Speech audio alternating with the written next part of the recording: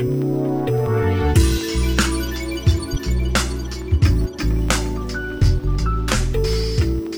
guys, welcome back to Keeping It Simple, where we talk about life and mission in ways that are easy to understand. Keeping It Simple is the Simple Church Collective podcast. I'm Luis Sanchez, here, the director at the Simple Church Collective, and we have Scott Calentine here with us again on the show. Welcome, Scott. Hey guys, thank you, Luis, for having me on. We're hosting this together, episode 5. I am so excited to continue on in this journey, man. It's been good to this point. If you've not been with us, welcome. If you have been, last episode, we talked about our first core value and practice, which is keeping Jesus at the center. What we mean by that is that Jesus is the center of our life, that he impacts every aspect of our life, and he also is the center of the Simple Church Collective. This movement is fueled by Jesus at the center. And so, if you haven't listened to episode 4, go back, listen to it. That'll be a great episode before we continue on. But we're going to continue to talk about our values and practices. And so today we're going to talk about prayer and fasting. And when I say prayer and fasting, Luis, what am I talking about? What is this? Yeah. So when we think about prayer and fasting, let's just break those up. Prayer first, it's like being in conversation and in communication with God. It's when I think about prayer, it's a two-way street, not just talking. Kind of growing up, I have little kids, and they repeat the same prayer every night, and that's fine. They repeat the same prayer when they eat. Someone once said it's better to have prayer without words, right, than words without heart.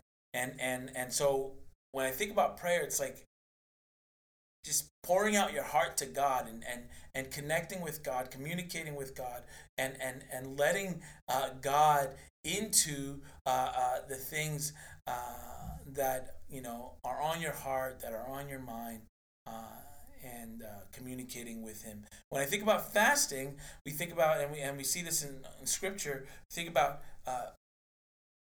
picking a specific set amount of time to not eat for the purposes of gaining spiritual clarity, or for discernment, for seeking wisdom, for in some cases seeking protection, that kind of thing. And so we see that in the Bible, prayer and fasting are huge spiritual weapons to use when going after something like we're going after, which is establishing a disciple-making movement right here in the greater Seattle area. Yeah, prayer and fasting is one of these things that I think is really hard. Yeah. In my personal experience, and I've fasted here and there. The last few years, I've probably prioritized it more so, but it's not something that comes natural to me. It's not an easy thing to give up food. Right. And I've fasted from social media and different stuff, and I think that's 100% healthy. That's true. You can do that. I don't know if I'd say that's super biblical, but it's definitely a very healthy practice to do, to give up social media. Hint, maybe we need to do that more. But prayer and fasting, specifically giving up food, man, that is hard, because I don't know about you, but I like to eat food. That's right. And I like to eat food that's not particularly good for me, but it tastes really good. The Lord's chicken. Absolutely. Chick-fil-A, let's go. Except for on Sundays, That's right. Closed on Sunday, as Kanye says. But prayer and fasting is not easy, man. It's hard to give up that food and specifically try and listen to the Lord. But then I always can go back and think of Matthew chapter 4, when Jesus fasted for 40 days. That's a lot. And that's big time. I'm not saying you need to go fast for 40 days, but starting this practice and just keeping in mind, it's possible, man, and it is doable. And it's all about submission to the Lord. And it's saying no to a good thing for a better thing. And it's not forever, right? Like when you fast, you say, hey, food's good, it's amazing, but Jesus is better. Food's good, it's amazing, but hearing from the Lord and discerning next steps about a specific thing, that's better. Food's good and amazing, but seeing people open their hearts for the gospel, that's much better than me being able to get even the Lord's chicken on any given day. And so I agree. It's and prayer and fasting and other spiritual practices, right? They're not easy, but it's saying, hey, how do we but they're good for us, right? So they're not easy, but they're good for us, and they're good for the kingdom. Yeah, we don't come to you guys on this podcast as like complete experts in everything that we talk about. I mean, Luis and I have talked relatively in the last few weeks about how we want to make prayer and fasting a larger part of our life. Yeah. But I know that prayer and fasting has been a part of my life and a part of your life, and I know it's played a role in bringing you and Melissa, his wife, to the Northwest. Could you maybe share that a little bit? Yeah. Yeah, and I just want to piggyback off what you just said right now, Scott. Like, man, I don't know about you, but being in this kind of state of corona has disrupted so many of my rhythms, which included, daily prayer and, fasting from time to time. It's been almost a year, and I'm still trying to figure out my rhythms. And so I've been feeling convicted more and more in these last couple of weeks to make prayer and fasting even more central to what we're doing here at the Simple Church Collective and with our core team. And we set out, Fridays first Fridays to pray and to fast and to ask Jesus to do some cool stuff. But throughout the world, people who have studied these movements and revivals and disciple-making movements, they find that prayer and fasting is almost like the engine, that helps drive these things. Melissa and I, we're not from the Northwest. We are from the East Coast. She's a Vermonter. West Coast, best coast. And I am from New York. And we were serving at a church plant in Philadelphia for about 7 years. When we, right about after the 7-year mark, felt like our time in Philly was done. We started to pray and we started to fast about next steps. During that season of prayer and fasting, Melissa and I separately got the Seattle area. We took a week to pray and to fast separately, and she arrived at Seattle and I arrived at Seattle. We don't know who arrived at Seattle first, but we both prayed similar prayers. We don't know anybody in the Seattle area. And Jesus, if you want us to move out there, you need to tell the other person. And I said the same thing. Melissa said the same thing. At the end of the week, we compared notes, and lo and behold, we had both landed on the Seattle area. Long story short, it's been almost 6 years, and we are in the Seattle area. We've taken a circuitous route to get to where we are right now. We were serving on Whidbey Island. Now here on the mainland, Whidbey is right here in the Seattle area, and a couple of years ago, we started feeling like Jesus was pulling us back into the church planting world. And again, we went back to the basics, right? Prayer and fasting is one of those spiritual basics. And we discerned a vision about planting a church here in the region. A church that would be multicultural, multi-ethnic, multi-social. And we started that. But we felt from the very beginning that prayer needed to be a part of all that we were going to do. The Lord specifically highlighted Psalm 127:1, where the psalmist writes, "Unless the Lord builds the house, the laborers build in vain." And so whatever it is that we build, now we retooled because of Corona. We've got renewed vision. We're looking to plant simple churches, which are Jesus-centered communities on mission. We've moved away from the Sunday morning model. We're casting a wider net, and it's almost like even a greater, grander vision than we first received. But we know that without God, none of what we're going to do is going to be impossible. None of what we've discerned that Jesus is asking us to do is going to be possible. And unless we start at this place of prayer and fasting and submission, then we really are just building on sand. When we talk about vision, we talk about how God never gives us a vision that we can accomplish on our own. If the vision that we have comes from God, then we're not going to be able to accomplish that vision by ourselves. And I would say if the vision that you have for your life is something that you can do on your own, it's probably too small, right? And it's probably just something that you just want to do. And go ahead and let that sink in. Yeah, go ahead and just do that, right? But God-sized visions needs God's intervention and God's activity. Absolutely. Yeah. In life and mission and prayer is a two-way street. It says, we're not doing something and asking God to bless it. We're discerning what God is already doing and asking him how we can join. Right. So prayer is a two-way street, right? It's a two-way street. And we're not just saying, hey, God, we want to just do this thing and then ask you to bless it. What we're doing is, God, what are you already doing? And how can we join you in doing that thing? Right.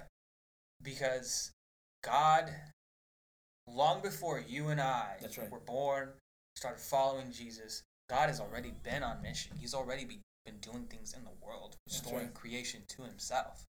And we are just now at our point where we're joining his mission. We're getting on board. Train's already left the station. It's been going for thousands of years. And it's our turn to just participate in it. We're not asking Jesus like, hey, come along for the ride. We're saying, how can we join Jesus? Yeah. Rather than Jesus, how can you join us? Exactly. Yeah.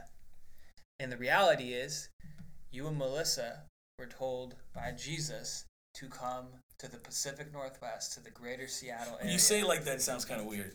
Hey, we were told by Jesus, but we felt like Jesus was moving us in this direction. Yeah, the Spirit spoke to you guys because you prayed and you fasted and you came to the Pacific Northwest, which, as a Pacific Northwester for life, hey, what's up, Oregon? You came to the most unchurched region the United States. That's right. The most post-Christian, post-church culture in all of America, at least the United States of America, is the Pacific Northwest. Yeah. What a place to come. For sure. Have you seen that, Scott, in your own life?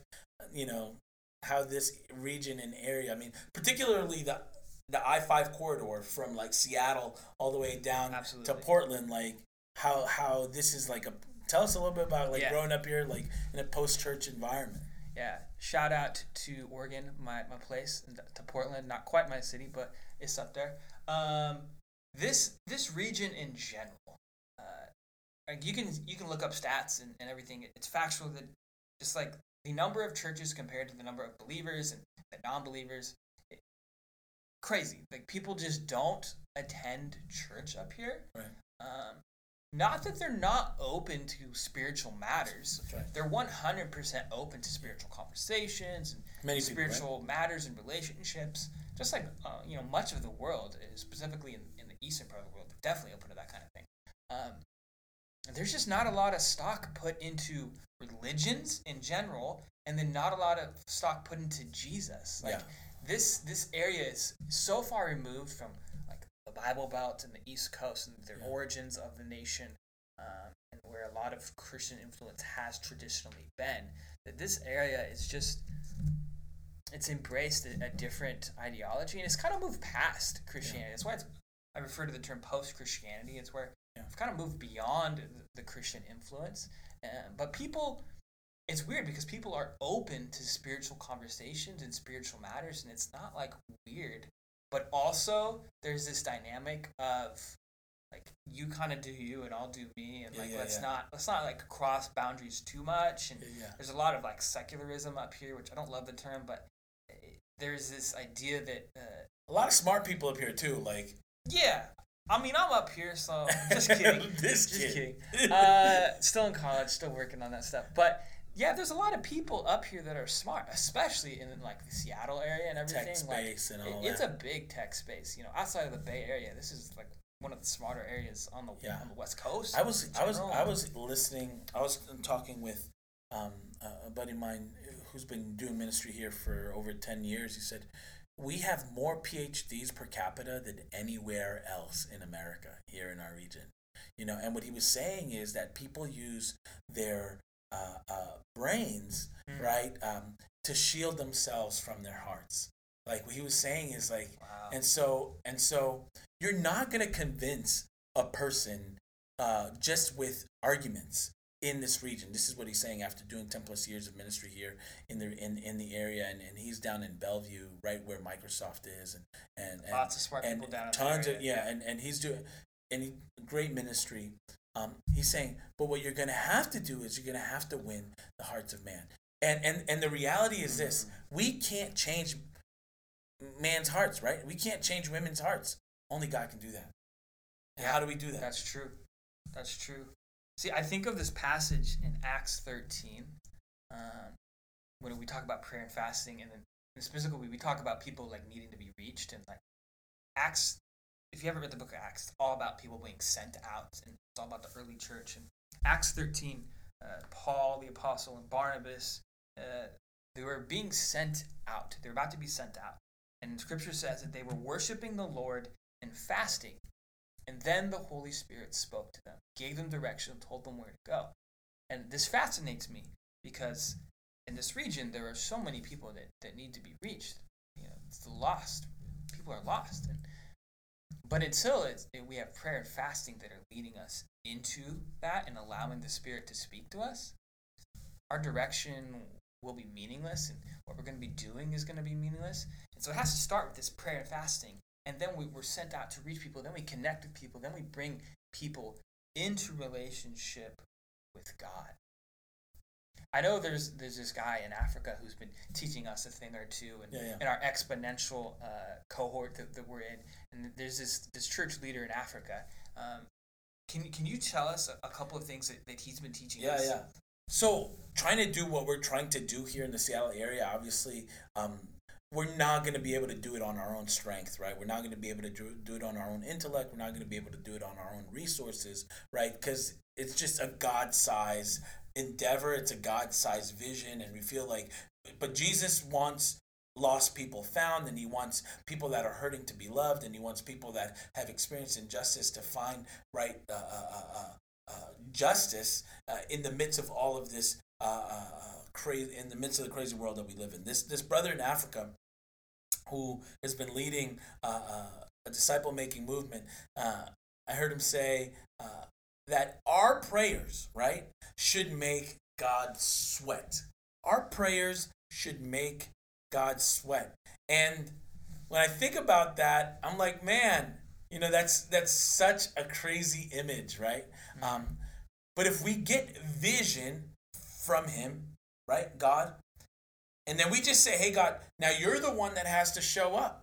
Now you're the one that has to build, and you're the one that has to bring about the results that you want to see. It's our job just to be faithful. And so he says that in their movement, I mean, they pray and fast every week.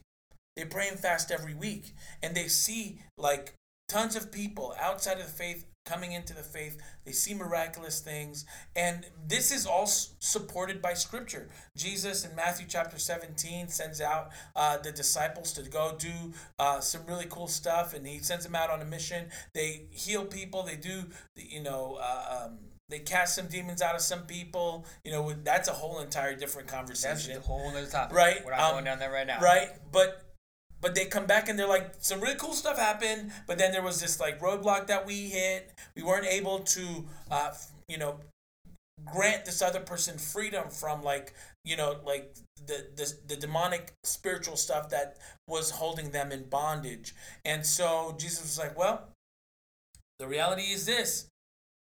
Sometimes some of that stuff only comes out through prayer and fasting. And so we believe in Jesus and we take Jesus at his word, and we see in the life of Jesus that at the beginning of his ministry he prayed and fasted. In the middle of his ministry he took time aside. He would find a place of solitude. He would be praying. Right before he was about to die, he asked the disciples to pray, and much like the disciples today, I mean, like, we can't even do that. Pray for an hour. And I'm like Scott said earlier, like, man, we have not figured this out completely, right? And we are not saying we've been the most faithful people in prayer. In fact, it's a cause to repent, right? That we need to repent because we haven't been faithful in prayer. We haven't been faithful in fasting. But as we see, this thing that we're trying to build, like, it has to be born out of a place of prayer and fasting. And it's not a guilty place, but a place of grace. A place of, you know what? God, don't just give me grace because I didn't pray and fast, but give me the grace to pray and fast so that we can be aligned with your will and your plan for this city and this region. Yeah, I mean, prayer and fasting, it's not something that we do as a way to like brag. Look how spiritual I am. Jesus talks about this in Matthew 6 in his famous Sermon on the Mount. And essentially, he says, fast in secret. Mm-hmm. Don't brag about it. Yeah. Your Father will know that you're fasting. Like, God's going to be aware that you're fasting and you're drawing near to him. I love that he says, when you fast, not if you fast. No, it's already an assumption you're going to be fasting. Right. And here in the West, that's not really something we've embraced very much of. And so that's something we're trying to change and just talking about this and then doing it ourselves. But we don't do it in a way to say we're holier than thou or anything like that. It's from a place of drawing connection to God. And I know that us at the Simple Church Collective have fasted as a team before, and we've prayed. And so could you real quickly kind of give us practical, how have you seen this work? Yeah. So most recently, right, I think at the beginning of Corona, we were still trying to figure out a way to draw a crowd so that we can launch large as a Sunday morning type church, and we were trying to serve our community, which we're still doing and we will continue to do. Absolutely, because that's biblical, right? But we were trying to draw a crowd, find ways to serve the community, get our name out so that people would come to us, right? And so much of our paradigm has changed since, and now we're trying to have people come so that they can go, not come so that they can stay, come so that they can get equipped. And if you're here, you're one of those comers, right? And now we're saying, hey, how can we equip you, come alongside you, and then send you back out? Yeah, absolutely. So that you can live the life that Jesus has called you to live. I digress. We started praying and fasting. It was the beginning of Pentecost. The Pentecost season is this season where we see in the book of Acts the disciples were waiting during this season leading up to Pentecost. And when you think about Pentecost, the feast itself was like the giving of the Jews celebrating the giving of the law of Moses to the people. And then Jesus drops the Holy Spirit on his church, and the church is born, and he drops the Spirit at that same. So go to Acts chapter 2, read it on your own. It's right. Wild. But that the Holy Spirit comes. So as a church, so they become we're reading this word and spirit, right? Yeah. So we're going through the book of Acts as a church, and we're saying, Jesus, we're going to fast. We're going to take notes from the church in the book of Acts.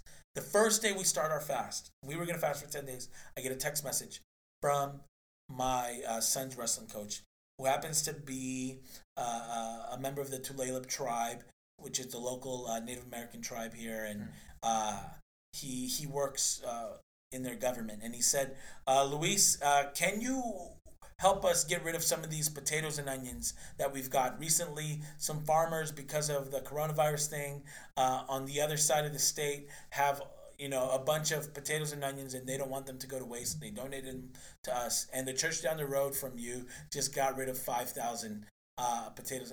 Meanwhile, that church is like a 3,000 member church. Yeah, they've been around for a while. For a minute, yeah. right? And so, and I'm like, in the back of my mind, I have like all of the impossibilities. We don't have a building. We don't have that much people. We don't. I mean, there's a lot of reasons why this wouldn't. Why work. this wouldn't work, Yeah. and I'm like, okay, let me get back to you on that though, right? So, good church planters, we make much out of small things, right? We embrace the pioneering spirit of making much with very little. And so I make a couple phone calls. By the end of the day, we have our very first outreach, and it fell on our laps. And it happened the very first day that we began to pray and to fast. 10 days later, we had forged a partnership with the city of Marysville and helped become a bridge between the city of Marysville and the Tulalip tribe, and were able to bless our entire community with 2,100 pounds of potatoes, 1,400 pounds of onions, and 268 New Testaments, and all that with about 15 people. That's taking advantage, making much with little, and having a great impact. You know, that is the spirit of God is already doing something. He's already at work, and we are joining Him. Yeah. As we're gonna start to wrap things up, we're gonna begin to close. So we are joining God on what He's already doing, and that's just one story of how it's manifested. And Luis, we're joining God in this, but it's really a spiritual battle. Right. There is a spiritual enemy. As we wrap this up, can you maybe highlight the significance of the spiritual battle and the spiritual enemy for us? So the reason why we're praying is because we recognize that Jesus is calling us to engage, like in Matthew 17, in this kind of age-old war of good and evil, right?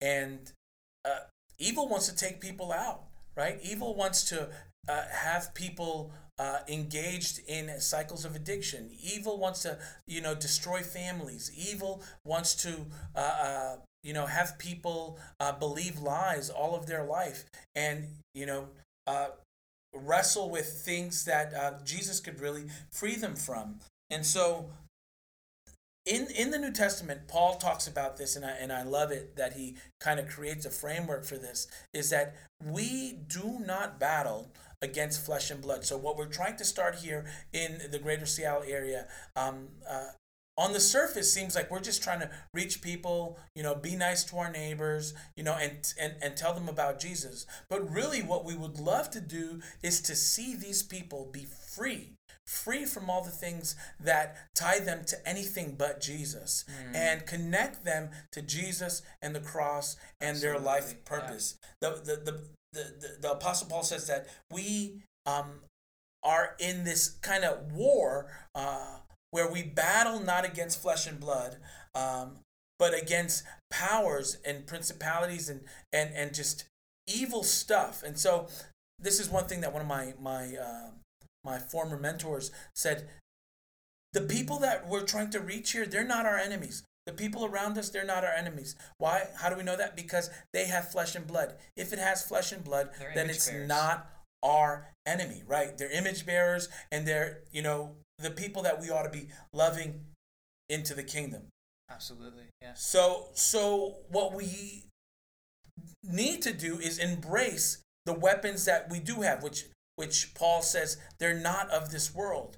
And what he's referring to, this is what I believe is the spiritual weapons of prayer and of fasting and the practices like this, where we say, Jesus, you're the one that's going to have to do this. You're the one that's going to have to change the heart of man. And we cannot face the issues here in the greater Seattle area, and you cannot face the issues of wherever you are in the natural realm, and we're not going to battle them in the same way. What we need is supernatural intervention from you, and where we draw that strength and where we draw the power to do that is from Jesus through the Holy Spirit, and Holy Spirit empowered disciples that make disciples, that reach people and help them become free. Yeah, prayer and fasting is as much a practical thing as it is a spiritual thing. There are both sides to it. Practically, yes, giving up things and submitting to God, but also spiritually, interceding on behalf of others and hearing from God. And so there is absolutely a spiritual battle that takes place in the heart of man and in our world. And we do our part in participating in that through prayer and fasting. And as we wrap up here, guys, I want to invite you guys into something with us. You may not hear this in time before the first Friday of the month, but consider this for the coming first Friday. Each first Friday, we here at the Simple Church Collective, as a team, dedicate ourselves to prayer and fasting. That means each first Friday, we give up food, and then we break that fast at dinner time with each other. And if you'd like to be a part of that breaking of the fast, we'd love to connect with you. But I want to implore you guys to join us in that. And every first Friday, we fast. And then at some point in our day, we pray. Maybe we pray throughout our day, or maybe we dedicate specific time during our day to prayer. And for us on the Simple Church Collective team, we pray that evening with each other as we're breaking this fast. So I want to invite you guys into this with us. Yeah. Not it to be just some thing you hear about and never actually do. But maybe each first Friday you can step into this with us and join us in this prayer and fasting that we're doing. Yeah.